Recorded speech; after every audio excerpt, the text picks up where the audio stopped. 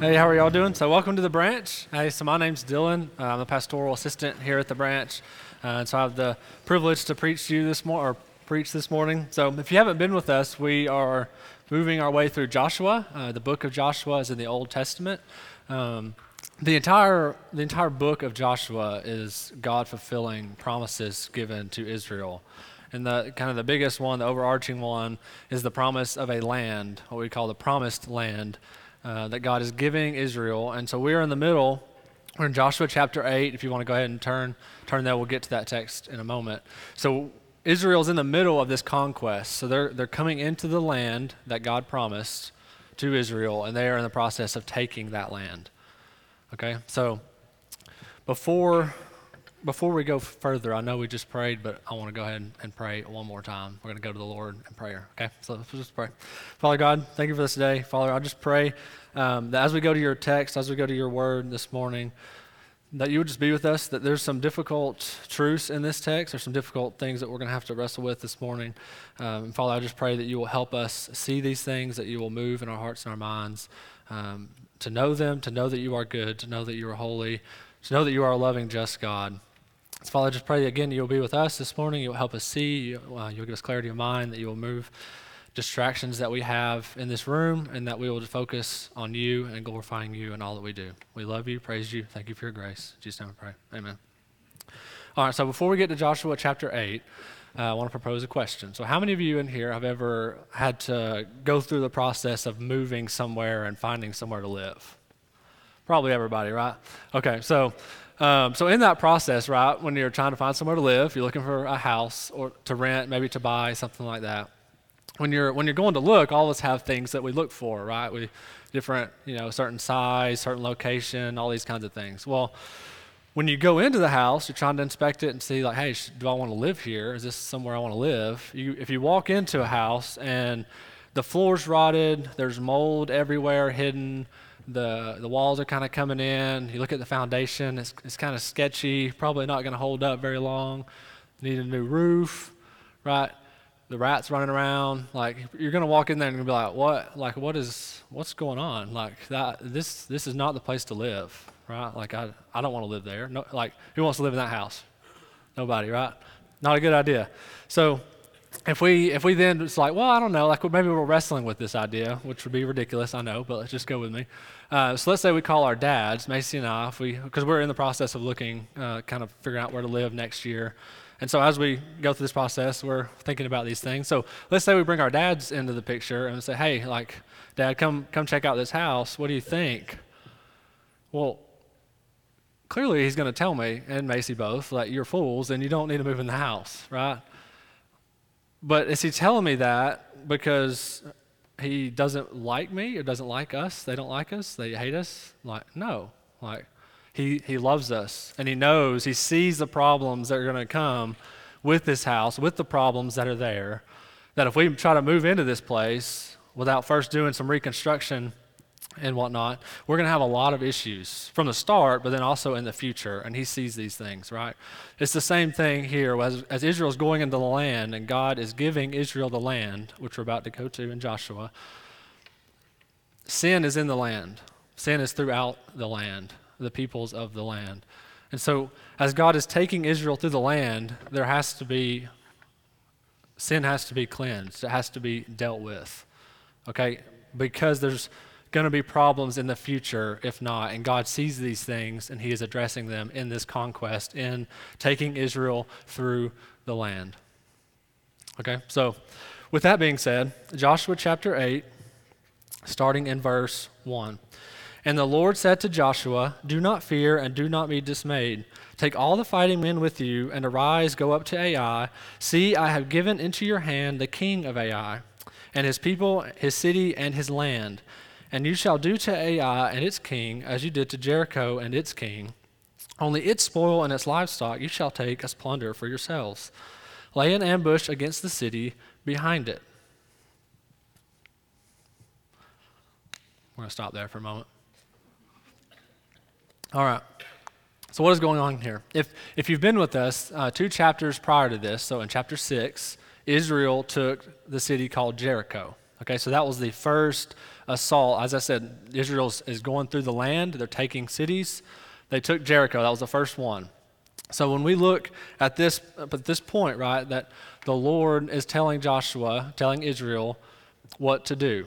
There's a distinct difference between this text, God telling Israel, I'm giving this into your hand. I'm giving Ai, this city, into your hand, and go and do this.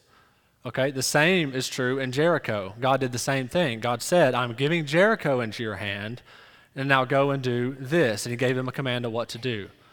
But see, there's a distinct difference between those two texts and chapter 7, which is in the middle. Okay, so the last week, Israel ran into a problem. Okay, so they went and tried to take Ai, which is the city that we're about to discuss. They tried to take it, but they did it without God's assurance of victory, and they did it without asking, and Achan fell into sin. Achan stole some of the things that were supposed to go to the Lord, and he fell into sin. And so Israel lost their first attack on Ai. They lost the battle because of sin. Because of Achan's sin, God had to address that sin, and he did. And then it says at the end of that chapter that God was burning with anger towards Achan, towards Israel, and then he turns from that anger, and he forgives, and he moves forward. And that's what we're seeing here, right? God is continuing in the promises that he has given to Israel, that he is going to give Israel the land, and they're going to continue in the conquest. They're going to continue to take the land in this way. Okay, so God, I think all of us can relate to this, right? If we've all been wronged by somebody at some point, probably multiple times in our whole life, right? When that happens, we are called, perhaps they say, I'm sorry, I messed up. There are times, we want to forgive them, but a lot of times it's difficult to do that because we might have been hurt really bad, right? And it might take some time to kind of to work through that and show that forgiveness. But in this case, God forgave quickly. The sin was dealt with, and then he forgave, and then the conquest and the promises continued. Okay? So, God gave assurance of victory in Jericho, right? Jericho and Ai, he's told them, I will give the city into your hand. And he also gave them the battle plans in both situations. Look with me at the end of verse 2. Lay an ambush against the city behind it. And we'll explain further the other tactics involved that God gave to Joshua. But the 2 points I want you to understand in this is that God gave assurance of victory. He will prevail. Israel will win this battle. And 2, it's all going to be done because of God, because of his promises, because of his tactics, because of his plan that Israel is going to be faithful and obedient in. But it's God. Joshua did not come up with the plan that we're about to discuss in a moment. It was God. God gave the plan to Israel, and they are called to be faithful and obedient in executing that plan to the T. So one other thing, the big difference here that I want to address before we get to the battle plans and what occurred is notice in I think it's the second sentence of verse 2, it says, only its spoil, talking about Ai, when they take Ai, only its spoil and its livestock you shall take as plunder for yourselves. That's kind of interesting because, as I mentioned a minute ago with Achan, his sin, when he took the things of the Lord, okay, in Jericho, when they took Jericho, which is what he took, God said to give everything that they took, the spoil, the gold, the silver, all these things goes to the Lord, that they're going to give it to the Lord. So right after this, Achan stole some stuff, fell into sin, was dealt with that. And then now here, God is saying, now you take the spoil of this city.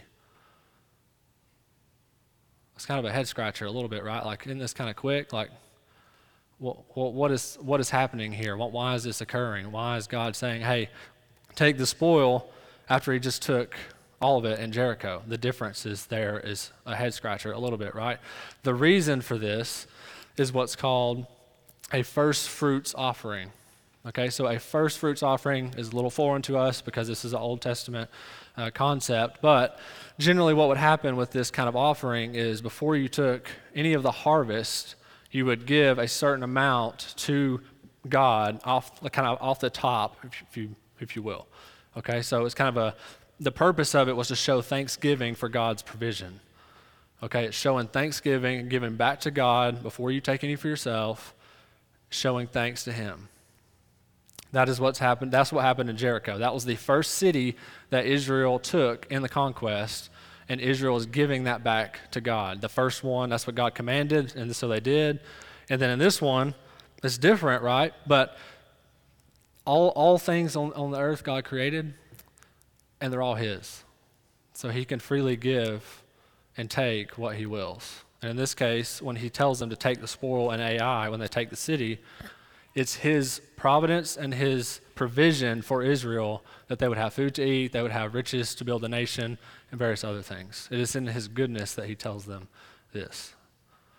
That's the difference there and the purpose of that. And the next part with this is it was also a test of obedience and faithfulness. It's a test of God said to give, in Jericho, to give everything to him. Achan failed at that and sinned.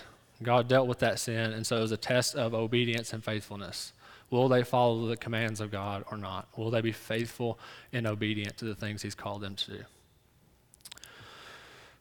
All right. So he is restoring Israel by continuing the conquest of the land that God promised to Abraham. So he's restoring that relationship and continuing the conquest. So now, I want to address the tactics involved in this city, which I'm really excited about. I have a little drawing we're about to get to here in a moment. So really excited. So let's look at verse 2. Yep, the end of verse 2. Lay in ambush against the city behind it. So Joshua and all the fighting men arose to go up to Ai, and Joshua chose 30,000 mighty men of valor and sent them by night. I think it's easy for us to read that and just kind of like, okay, cool, 30,000 men, they're going to go out, they're going to maneuver somewhere, no big deal, right? No, if you've ever tried to maneuver a platoon of people, which is 40 to 50 people, so take 40, 50 people, take them out in the woods, get them in some kind of formation in the army, right, and try to maneuver them through the woods and keep your spacing and all these different things, it's pretty difficult. And that's with 40 to 50 people. We're looking at 30,000 people. 30,000 people Joshua's moving. Not only are they maneuvering, trying to move in position and take surprise on Ai, but not only that, notice it says by night. They're maneuvering 30,000 people. This is Joshua moving 30,000 mighty men of valor by night. This is the 15th century BC, roughly. It's hard to do this in the 21st century AD, which is, a long time in between there. Like, we have night vision goggles to the army, we have GPS, we have compass, we have good maps, and radios, that's another important one, command and control, right? And we're talking, again, I'm telling you, 40 to 50 people is difficult to adequately maneuver through a hard terrain. And he's moving 30,000 by night with none of those things. He's got the moon and some stars, which are pretty helpful if you know how to use them, but I don't know how to use them, to be honest. The army gives you all this stuff. It's like, hey, use it. And I'm like, cool, take it all away. And you're like, oh boy, I think that's a hill over there, but I don't know. It's kind of gets a little difficult, you got a map reading and stuff. But even then, so I just want to emphasize the difficulty in what is happening, and emphasize the fact that God is giving him the plan. And it is important when they set an ambush, which I'm about to draw in a moment, it's important to take the enemy by surprise, which is why they're moving by night. They're having to get into position without Ai knowing they're there, so that the plan will prevail. All right. For those of you in the Army, this is my glorified sand table, which is a whiteboard.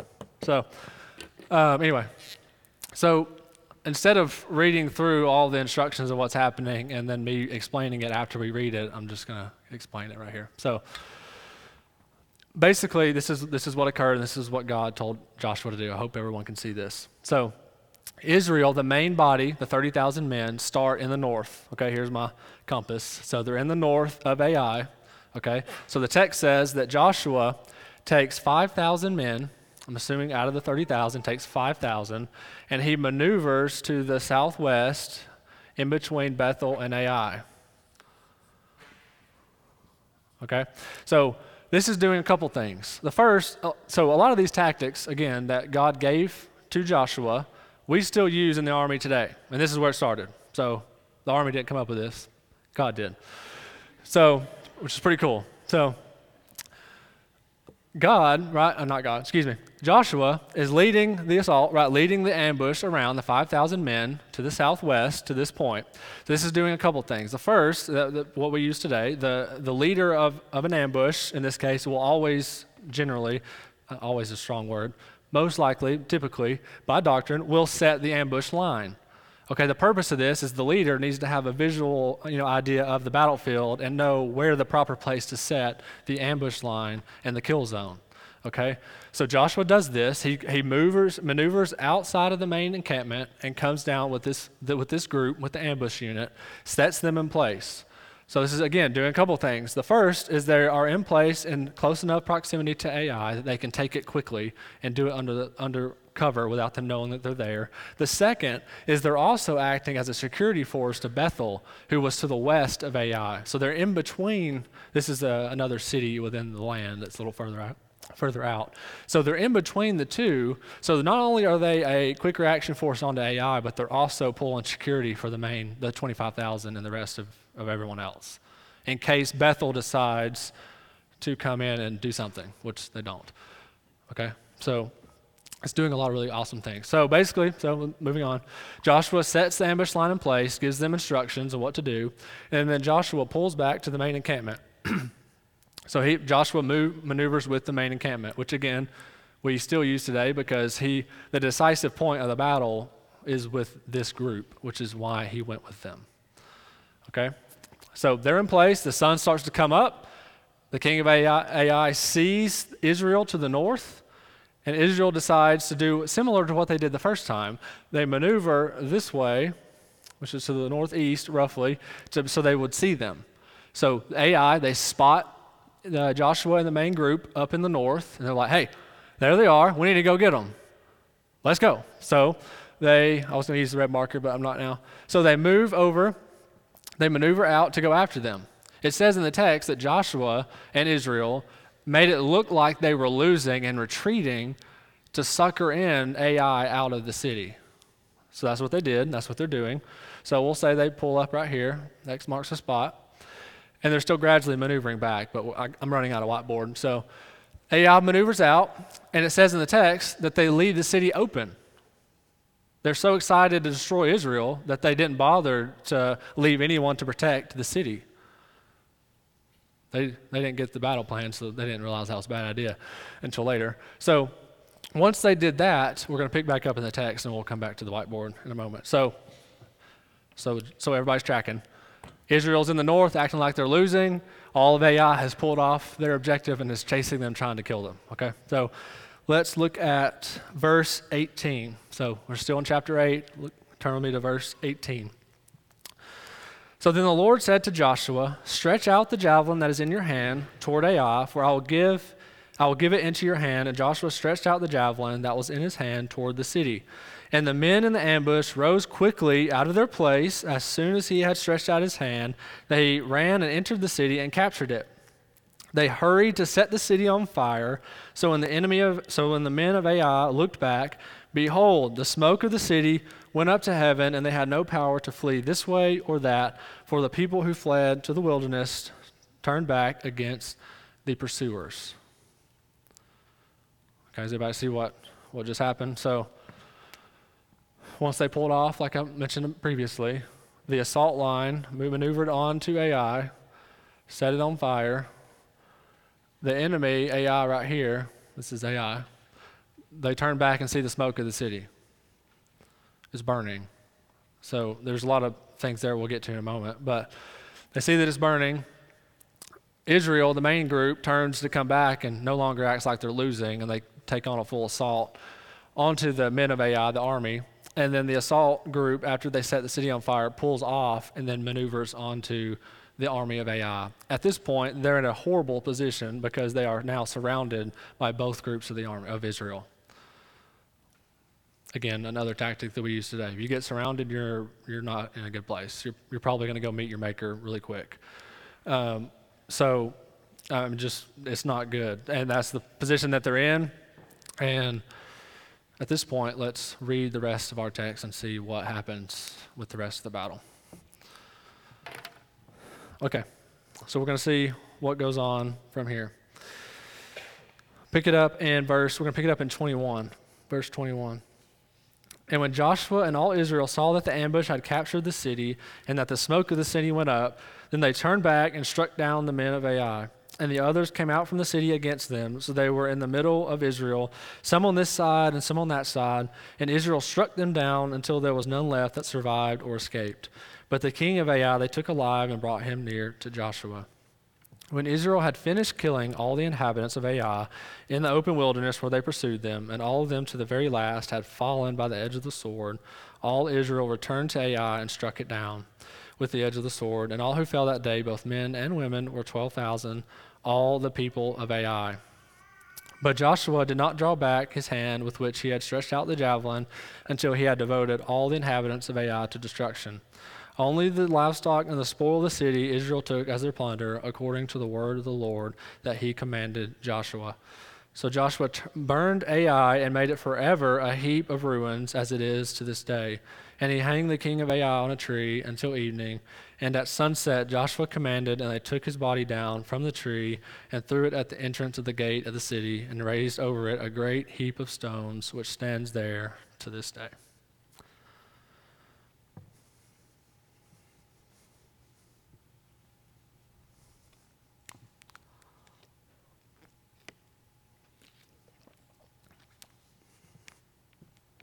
Pretty weighty text, right?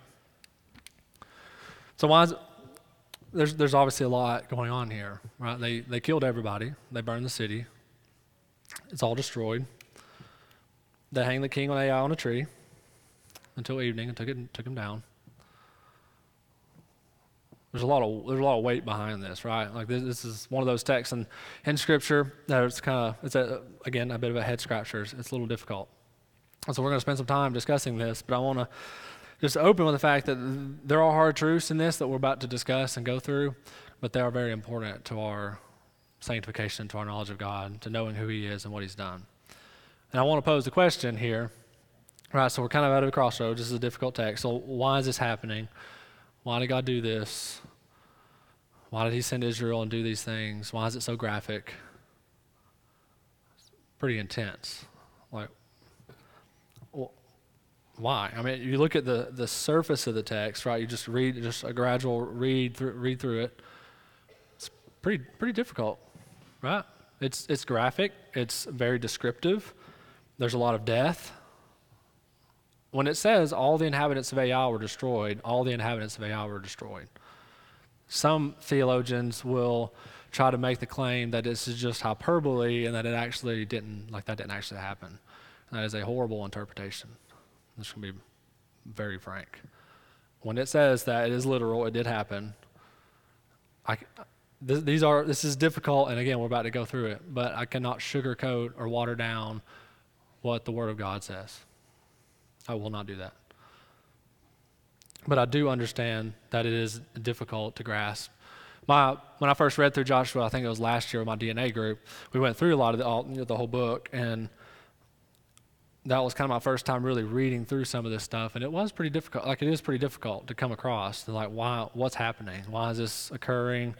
Like, I understand some things, but still wrestling through that, right? So, like, I understand that it can be difficult, but let's dive into what is going on. Hopefully, by the end, you may not have complete peace about what's happening when you walk out of here this morning, but I hope that you at least have tools and understanding of Scripture of what is going on and why. And then we can wrestle through that and talk about it more as we go along. So the first kind of question, or another question that comes up with this is, was Israel given free rein to go and kill and destroy anything and anyone they wanted? That's kind of that's a question that needs to be answered, right? Were they given free rein? Can they just go do this to whoever? Is this something that just happens and they can just do what they want? Or is there more happening behind what just the plain surface of the text says? Deuteronomy chapter 20, I think should be on the screen in a moment. So if you want to write this down, the 20 verses 10 through 15 are giving explicit instructions on how Israel's to go to war against nations that are outside of the land. Okay, so God distinguishes between, when he gives them instructions on how to go into war, that there is a difference between how they are to act and wage war. We're going to read that in a moment. I think everybody's looking up there. There's a difference, right, between how they interact with people outside the land and how they interact with people inside the land. And so what we're about to read in a moment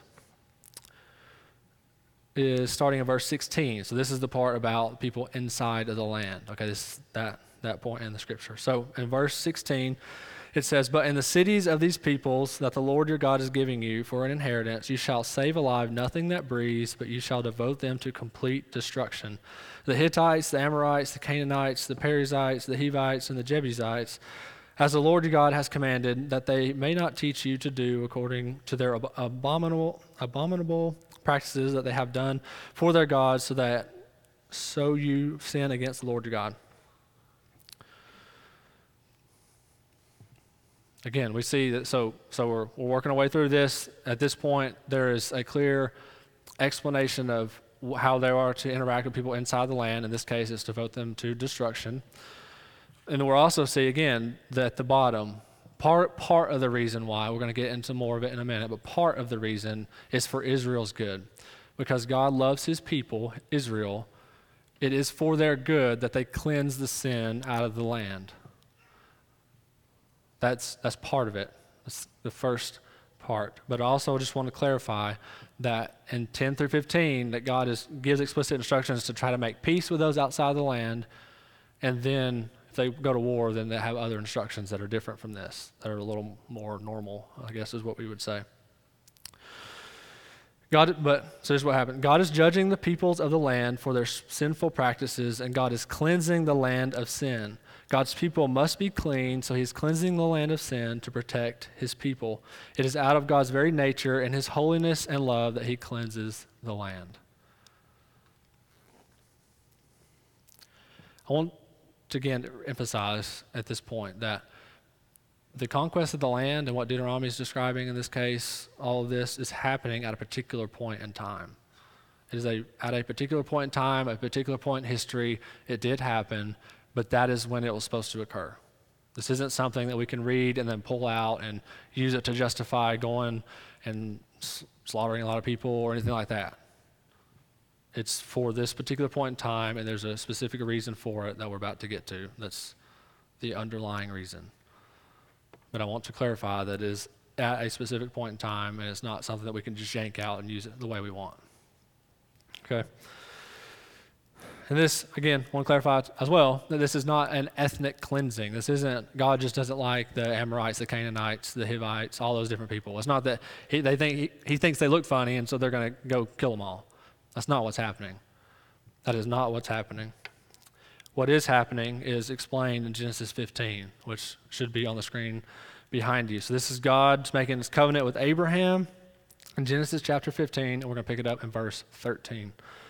Then the Lord said to Abram, he has not Abraham yet, Abram, "Know for certain that your offspring will be sojourners in a land that is not theirs, and will be servants there, and they will be afflicted for 400 years. But I will bring judgment on the nation that they serve, and afterward they shall come out with great possessions.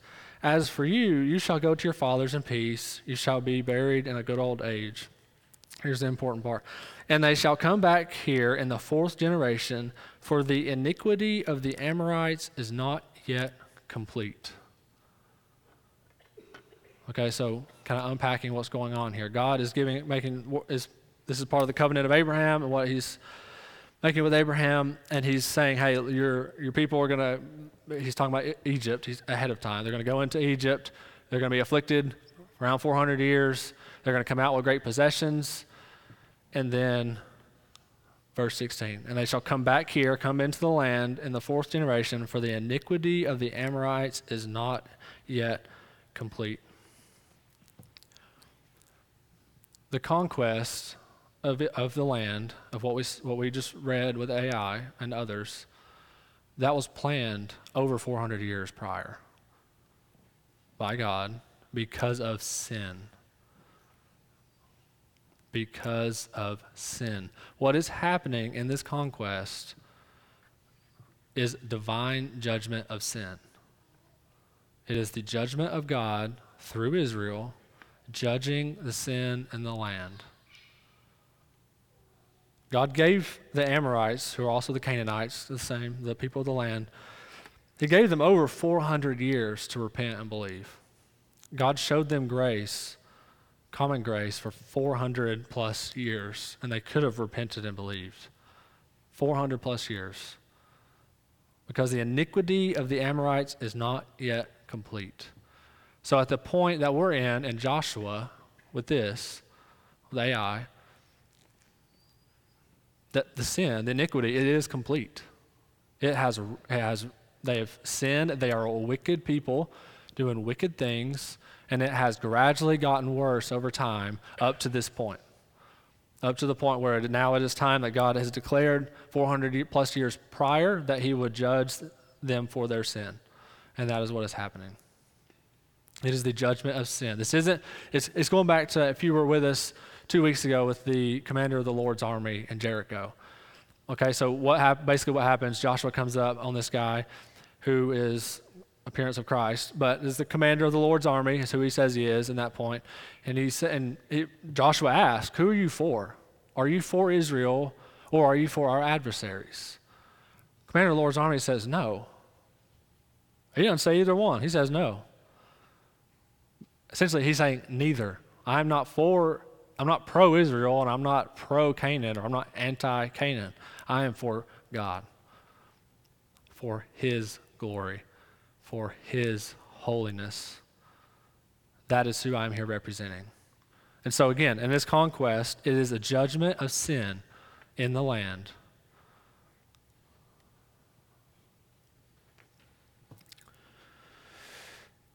Here's a bit of a litmus test. Are you thinking at this point, just surveying, that God is evil for his judgment of sin on the Amorites, or are you starting to realize the severity of sin?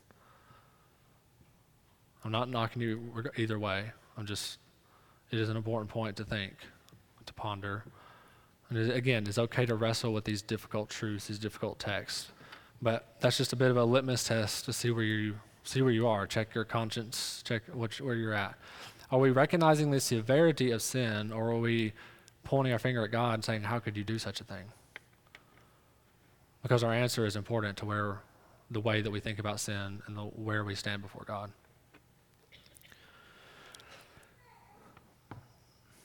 I think one of the reasons that we struggle a lot with these texts, with these kinds of things, with the judgment of sin, with all the killing and destruction, I think one of the big reasons that we struggle so much with that is that we don't understand the severity of sin.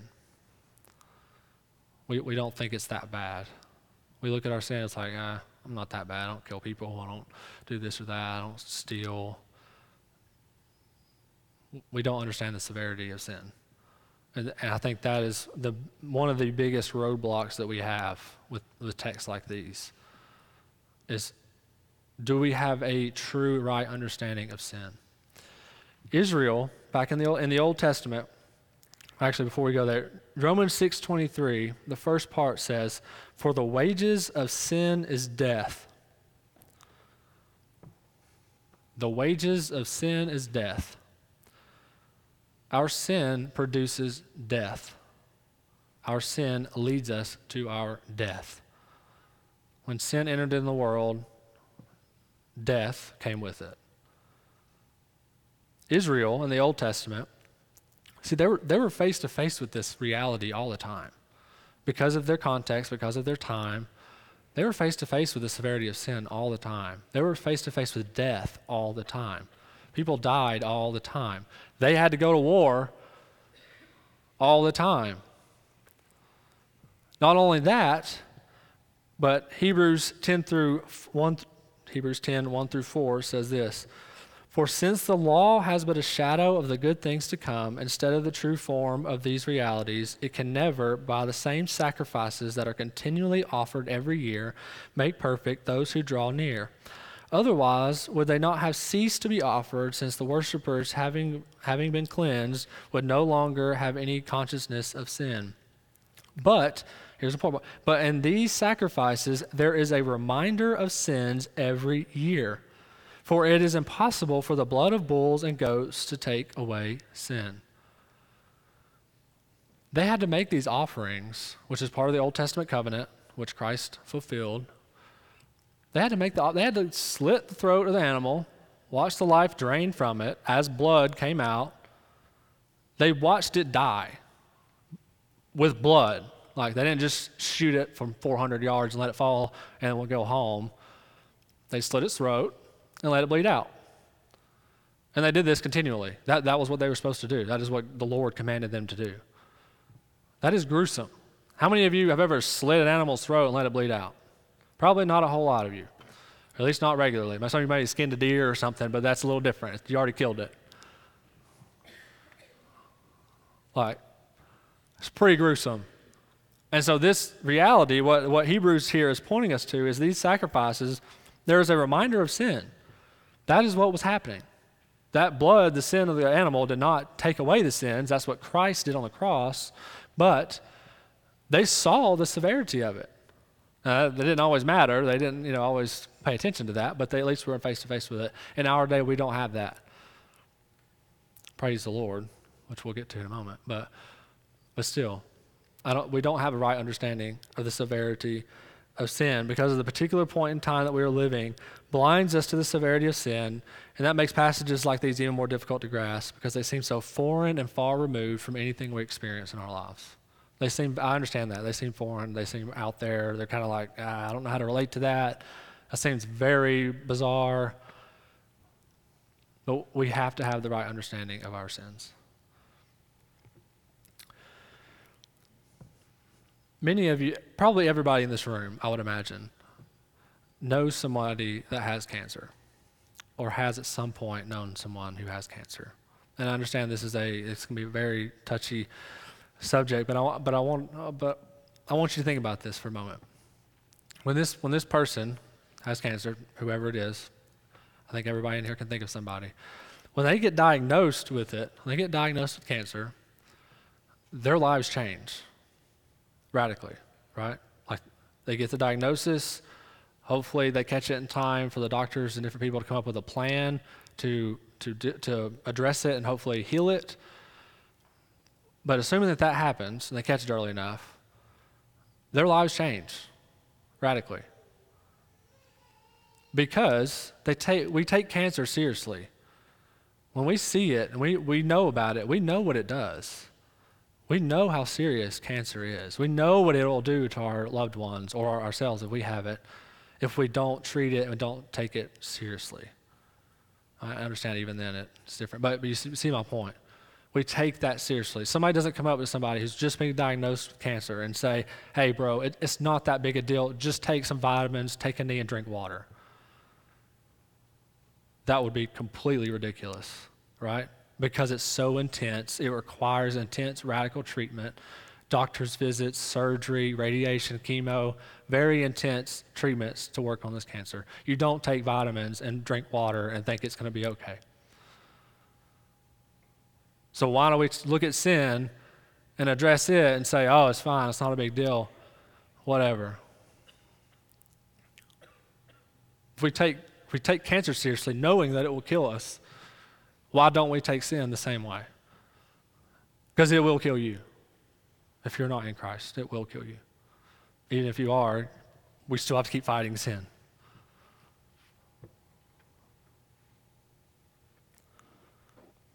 The other part with this illustration, a lot of times with cancer, right, somebody will be diagnosed with it, but they generally, a lot of times, look pretty healthy. I understand not all the time, but a lot of times they do. A lot of times you don't really see symptoms at first. But the reality is they have something that is going to kill them and is very serious. It's the same thing with our sins. Many of us can put on a face, can put on a show, act like we're good, and nobody even has a clue. But the reality is the sin is still there. God sees all of our sins. And they must be atoned for.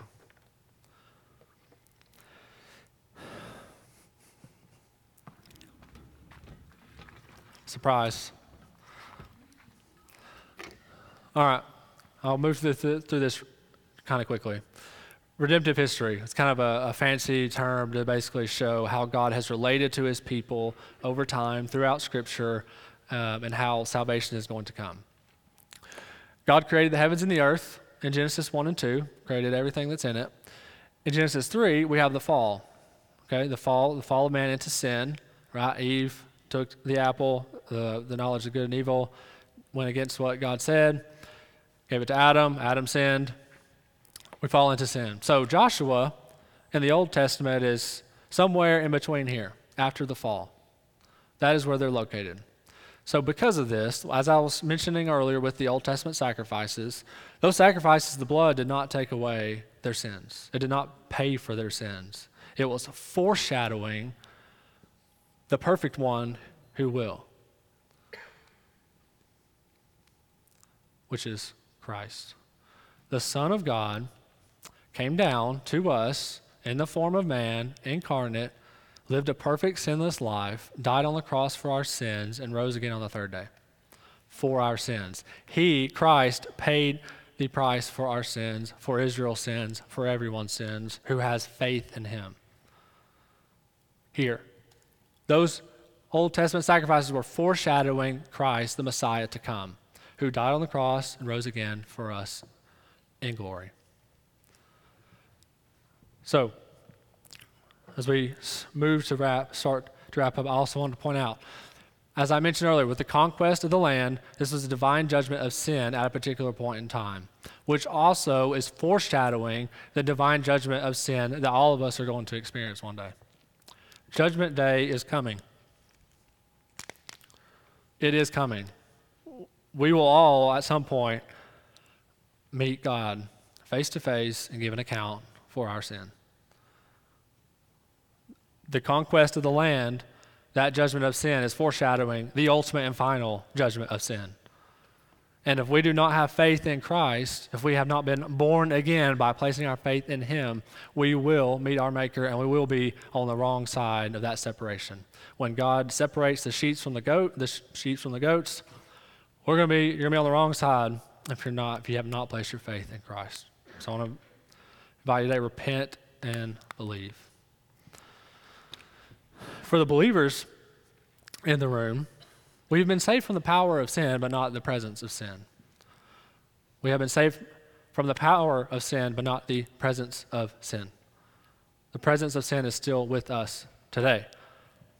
We have to continually fight our sins. The other part, when we all have friend groups in here, we're all a church, we're all the body of Christ, right? So when we have our sins and you see a brother or sister that are in their sin, we got to work with calling them out on that sin. And I don't mean this in call them out like, oh, doming you out. No, it is in love that we do this. In love that we call them out and pull them to the side and talk this through. Instead of saying, yeah, I know that you sinned, you're telling me, but it's not a big deal. Because I know that I've done that many times. I know that I struggle to do that because I'm trying to, you probably get antsy in a situation, like somebody's telling you something, you don't really know what to do, right? But we have to work on this. I'm not saying beat people over the head, but I am saying we have to take this seriously. We have to help each other, love each other, pray for one another in our sins. All right, last part as we close. I want to read the last part of chapter 8. Starting in verse 34. So back in Joshua 34. And afterward he read all the words of the law, the blessings and the curse, according to all that is written in the book of the law. There was not a word of all that Moses commanded that Joshua did not read before all the assembly of Israel, and the women and the little ones and the sojourners who lived among them. So this entire passage, this final part, so the battle of Ai is over. They've won. They've pulled off. They're in a different location. And these last, I think it's 5 or so verses in this text is Israel stopping to worship. Despite all the things we discussed, despite the severity of what was happening, despite the weight of what was happening, in light of all of that, in light of all of that, they worshiped. As difficult as these doctrines are, as difficult as what we just went through may be for many of us, especially if you've never heard it before, I hope and pray that it is leading us to worship this morning, to worship our great God who is holy, righteous, and just, and is loving, and sent his Son to die on the cross for our sins. And as for believers, if you are a baptized believer, we're about to go into a time of communion. And so as we do this is a time to reflect. This is a time to reflect on what Christ did on the cross for our sin. And it's a time to examine our hearts to see what sin we have, what sin maybe we've been ignoring, what sin we know that we have, but we haven't really done anything about it in a while. Maybe we have before, but haven't been recently, something we don't see. It's taking that time to step back as you break the bread that represents Christ's flesh and dip it in the juice that represents Christ's blood. You're taking it in remembrance of him. And this is our time to respond in worship, respond in singing after. Now, if you're not a believer, if you're not there yet, then we're so glad that you're here. But we do ask that you allow us this time to respond in worship. We hope that you repent and believe. Hope and pray that you do. Let us pray.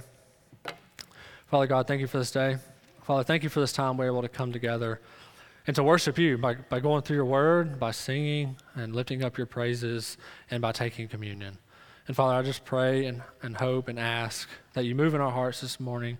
Now, I know there's different groups of people in here, some that have been exposed to these truths before, some that haven't, some that maybe have, but are still wrestling through it. There's different groups. Father, I just hope and pray that your Spirit would move in and through us to help us know, believe, and obey you, to know and love you more, and to glorify you in all that we do. We love you and we praise you. We thank you for your grace. In Jesus' name I pray. Amen.